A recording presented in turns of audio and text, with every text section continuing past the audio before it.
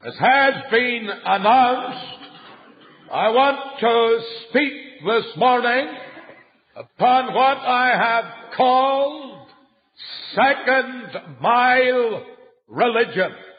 My text consists of the words of the Lord Jesus Christ in the 5th chapter of the Gospel according to Matthew, the verse 41. And whosoever shall compel thee to go a mile, go with him twain. Whosoever shall compel thee to go a mile, go with him twain. I want to handle this text in a very simple manner. I want, first of all, to have a look at the principle which this text propounds.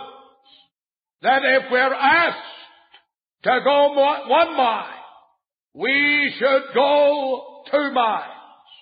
In other words, we should increase 100%. We should double up on what we're asked to do. And then I want, secondly, to look at that principle as it ought to be practiced among the people of God. So the points of the sermon are simple: the principle propounded and the principle practiced. You know, when God asks us to do anything, and of course Jesus Christ was God, God manifest in flesh. When God asks us to do anything, everything that He asks us to do is according to His own nature, according to His own divine character, and according to His own divine will. And if you open your Bible and look into God's Word, you will find that this principle is propounded in every facet of Christian truth and in every realm of Christian revelation. The principle propounded, firstly, in this world. You know the story of creation. God saw what He had created, and it was very good. But the world that came from the hand of God was soon stained and soiled and scarred and marred by sin. In the 6th chapter of Genesis, there's the story of the great apostasy. Did God wipe out in judgment an apostate world? Did God say, this creation of my handiwork that has now become the sphere of sin, the arena of iniquity, I shall destroy it? No, God went the second mile with the human race. And instead of destroying the world in utter judgment, He washed it in the baptism of the flood, but saved Noah to continue the race. God went the second mile with this world. Secondly, God went the second mile in law and in grace. The first covenant that God made with man was a covenant of works. That if man did certain things, God would correspondingly bless man for his obedience. What happened? God could not keep His part of the covenant because man willfully and deliberately and persistently broke his part of the covenant. God said, thou shalt not, thou shalt not, thou shalt not. Man broke the barriers, strayed into the forbidden territory, did the things that he ought not to do, and said the things that he ought not to say. And the covenant was broken, and there came a curse upon the race as covenant breakers. But God went the second mile. There is a second covenant, not of works, but of grace. It is no longer thou shalt not for man, but the characteristic, the keynote of the covenant of grace is I will, the I will of God. We are not saved by what we do not do. We are not saved by what we do. We are saved by what Christ has done. This is the difference between the covenant of the law and the covenant of grace. It no longer depends upon ourselves. Aren't we glad this morning that our hope of heaven is not grounded in our own character, doesn't depend upon our own striving, doesn't depend upon our own obedience? If God were strict to mark iniquity, who would stand? While others build on good works, follow opinions of the day. Hallelujah. I'm depending on the blood. God went the second mile in the covenant of His grace. This is the principle propounded, isn't it? Thirdly, God went the second mile in the two priesthoods. There are two priesthoods in the Bible. There is the old Levitical priesthood, which had its head in Aaron, the Aaronic priesthood. A priesthood that failed miserably. Study the family of Aaron and you'll find it stained with sin. The first high priest of God, Aaron, became an idolater, made the golden calf, and led the children of Israel into a whoring after old Babylonian and Egyptian worship. And down through the whole Old Testament economy, the priesthood of Levi is marked by sin and scarred by failure. Every milestone along the journey that leads from Genesis to Malachi marks the failure of the Aaronic priesthood. But God went the second mile. God instituted a new priesthood. He brought back the priesthood of Melchizedek. And He has made Christ a priest forever after the order of Melchizedek. The priesthood of Aaron is marked by sin. The priesthood of Christ is marked by sinlessness. The priesthood of Aaron is marked by failure. The priesthood of Christ is marked by triumph. The priesthood of Aaron is marked by repetition. They continually offered those sacrifices that could never take away sin. The priesthood of Christ is marked by the one all-sufficient, never to be repeated sacrifice of the cross offered once and for all. And the work of Christ is complete, and God went the second mile with man in the two priesthoods. Fourthly, God goes the second mile with man in His cause. The Bible tells me that God speaketh once. That should be sufficient. But because of the hardness of hearing of the human race, God goes the second mile. God speaketh twice. Open your Bible and you will discover the double calls of God. Do you remember the scene on the summit of the hill crag when Abraham was going to slay his son Isaac? There came a voice from the excellent glory. In Genesis chapter 22 and verse 11, Abraham, Abraham. God goes the second mile. He calls the name twice. Abraham, Abraham. One call would be sufficient, but God goes the second mile. Do you remember young Samuel? He went to sleep in the tent of the tabernacle. He didn't know the voice of God. He had no vision of Jehovah. And his slumbers were disturbed. And a voice was heard calling him. And he rose quickly and ran into the old priest Eli. And he said, Master, you called me. Eli said, No, my son, I didn't call.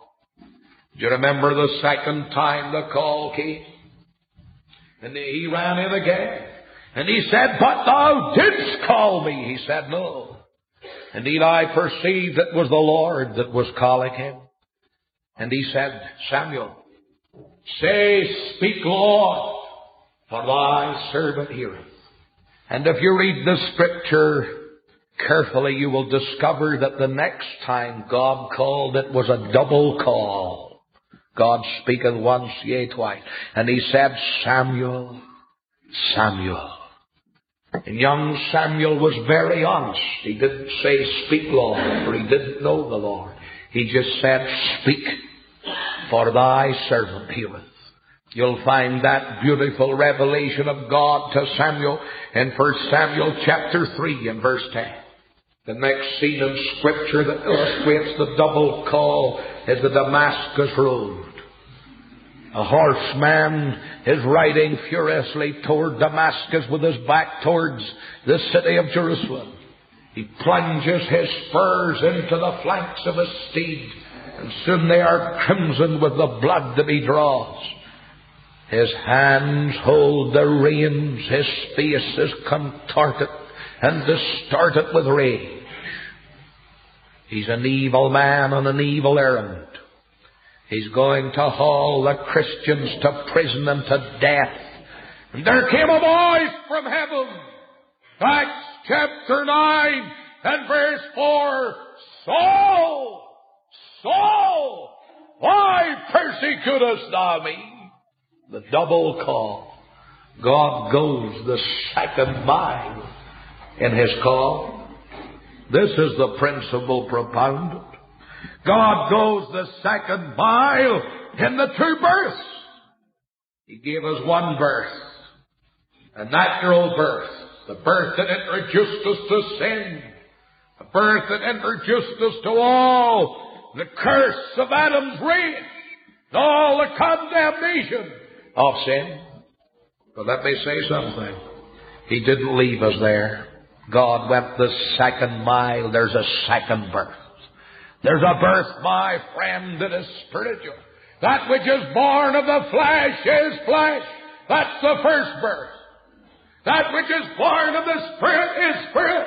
That's the second birth. Marvel not, said the Lord Jesus Christ, that I say unto thee, ye must be born again. He went the second mile in the two births. He has gone the second mile in his commission. If you turn to the first chapter of Jonah, you will find that it says the word of God came unto Jonah. Jonah disobeyed. Typical of God's people disobeying God. They went away. And God produced a submarine for the old preacher. He rode in the fish's belly. And when he was spewed out onto the land again, we read the word of God came unto Jonah a second time. God goes the second mile in his commission. You remember that word that God spoke to you, believer, and you disobeyed, and he had to take you into a dark valley, and he had to afflict you with afflictions and chasten you with the chastening rod. And when the dark valley was left behind, the commission came a second time. The word of the God comes a second time. God goes with people in his commissions the second mile. And thank God we can say this morning that God goes with us in Christ's comings a second time. Hebrews chapter 9:26, we read, "Now once at the end of the age hath he appeared to put away sin by the sacrifice of Christ." You would have thought, wouldn't you, that when Christ came to this earth and was rejected and despised, and man put him in a tree and slew him and drew his life's blood from his heart, that Christ would never return to this earth. That God would say, "That earth has rejected my Son and crucified and slew him. My son, you'll never go back there." But God goes a second time, and praise God, in the 2 verses after that great text I have just quoted, in Hebrews 9 and verse 28, it says, "They that look for him shall he appear a second time." Yes, coming a second time to this old earth. God goes the second mile in Christ's appearing. So much for the principle propounded. Let us look at the principle practice as it ought to be practiced among the people of God. My dear believer, you should go the second mile in zeal for the Lord. In this age of indifference and compromise and apostasy, in this age of materialism, in this age when there are so many voices calling for the attention of the people of God, God's people need to go the second mile in zeal for the Lord of hosts. Do you remember what it was said of Christ when he scourged the changers of money from his temple and turned over the tables of the money chamber, that the disciples remembered the word of the prophet, "The zeal of thy house hath eaten me up." Haven't we lost our zeal while harvest fields are vast and white? Haven't we as a church, haven't we as a people lost that white-hot zealousness that ought to characterize the people of God? This is a day when God's people drag their feet. This is a day when God's people are on a go-slow policy as far as the church is concerned, working to rule as far as God's service is concerned. I met an old preacher some time ago, and he said to me, "I had a great Sunday last Sunday." I said, "How?" He said, "I had only to preach once, and I was finished at 12:30 and got my feet up for the rest of the day." I said, "Shame on you. I preach 4 times every Sunday. If I could get a 5th congregation to listen to me, I would go a 5th time." I want to tell you, friend, we need zeal for the Lord today. There are too many sleepers in the church. Remember when the County Down Railway was being sold, there was a great advert in the press. It would be suitable to hang on many a church notice board. And it read thus: "Hundreds of old sleepers for sale, would make excellent firing." Yes, you could hang that on many a church. Let me say, we need to go the second mile in zeal for the Lord. May God give us a baptism of zeal. Let's not drag our feet or adopt a go-slow policy any longer. Let's go the second mile. I would compel you to go 1 mile. God says go 2. Go the second mile. We should go the second mile in our study of the Holy Scripture.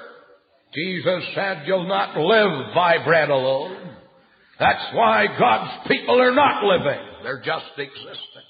The old saints of God really lived. They were on the wing for God.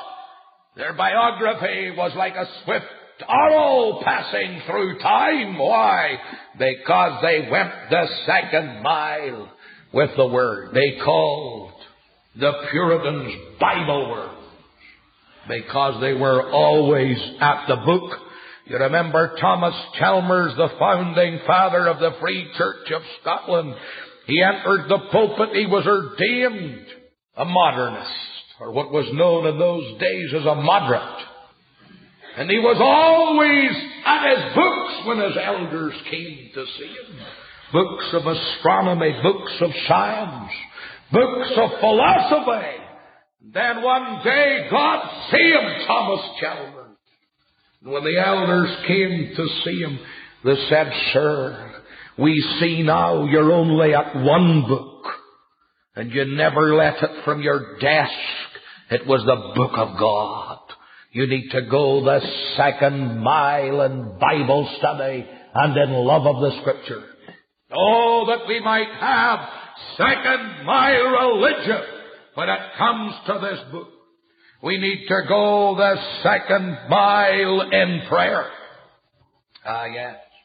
Now I'm talking about an uncomfortable subject to God's people. Now we're cutting too near to the knuckle when we come to the subject of prayer. How is it that God's people never go the second mile in prayer? If we rose this morning as a man and said, "We'll go the second mile in prayer," this church would know an instantaneous revival. But we drag our feet. We work to rule when it comes to the prayer meetings. Are you going to go the second mile in prayer during this campaign? Are you going to really and truly go the second mile in prayer? Last night I was coming home from a meeting which I had in the town hall in Ballymoney. Very fine meeting. No seats available, the place jammed to suffocation. And I discovered that I was just going to run out of petrol about Richard. And I have a friend. It's a good thing to have a friend at midnight when you're short of load. I was short of fuel. And of course his garage was shut up. But I beheld a light in his bedroom and I said, "Brother, you're coming out of bed." So I went and hammered on the door. I got no response the first time. But I'm telling you, my second knock would have waked the dead. And soon he came to the door and he opened it. And his face beamed. He said, "Oh, I'm glad to see you. I'll get out of bed and fill your tank for you." He said, "I just want to tell you night and day I'm praying for you. As I'm filling up these cars with petrol, I'm praying God will fill you with the Spirit of God." I'm glad I got him out of bed. That encouraged me. I'll tell you what's more, when he filled my tank, he said, "That's for the Lord." That encouraged me even more. Yes. My friend, let me tell you, we need to go the second mile in prayer. If this church has done anything for God, and thank God it has. If this place has been a testimony in an evil day of apostasy and modernism and resurgent ecumenism and Romanism, if this church has been anything, it is because God's people have gone the second mile in prayer. Let's keep at it. I would compel you to go 1 mile. Go with me too. I would compel you to come to the prayer meetings, be at every prayer meeting. Let your voice be heard, mingling a cry to high heaven for blessing upon the work. We need to go the second mile in biblical separation. You know, the testimony of old Pharaoh needs not to be heeded. What did Pharaoh say? He said, "Don't go too far away." Just don't go too far, Moses. I'd like to get you back again. You know, there was a little boy and he was always falling out of bed. And his mother said, "Johnny, why do you fall out of bed?" He said, "Mammy, I think I go to sleep too near the edge." You know, there's a lot of Christians too near the edge of the world. I fear for you. You're too near the edge of the world. Your separation is not second mile separation. You're just out of the world and no more.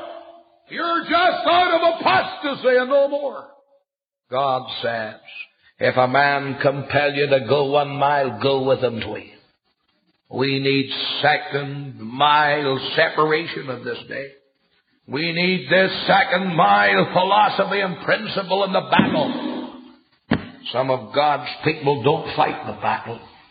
They draw the sword, but they don't draw the blood.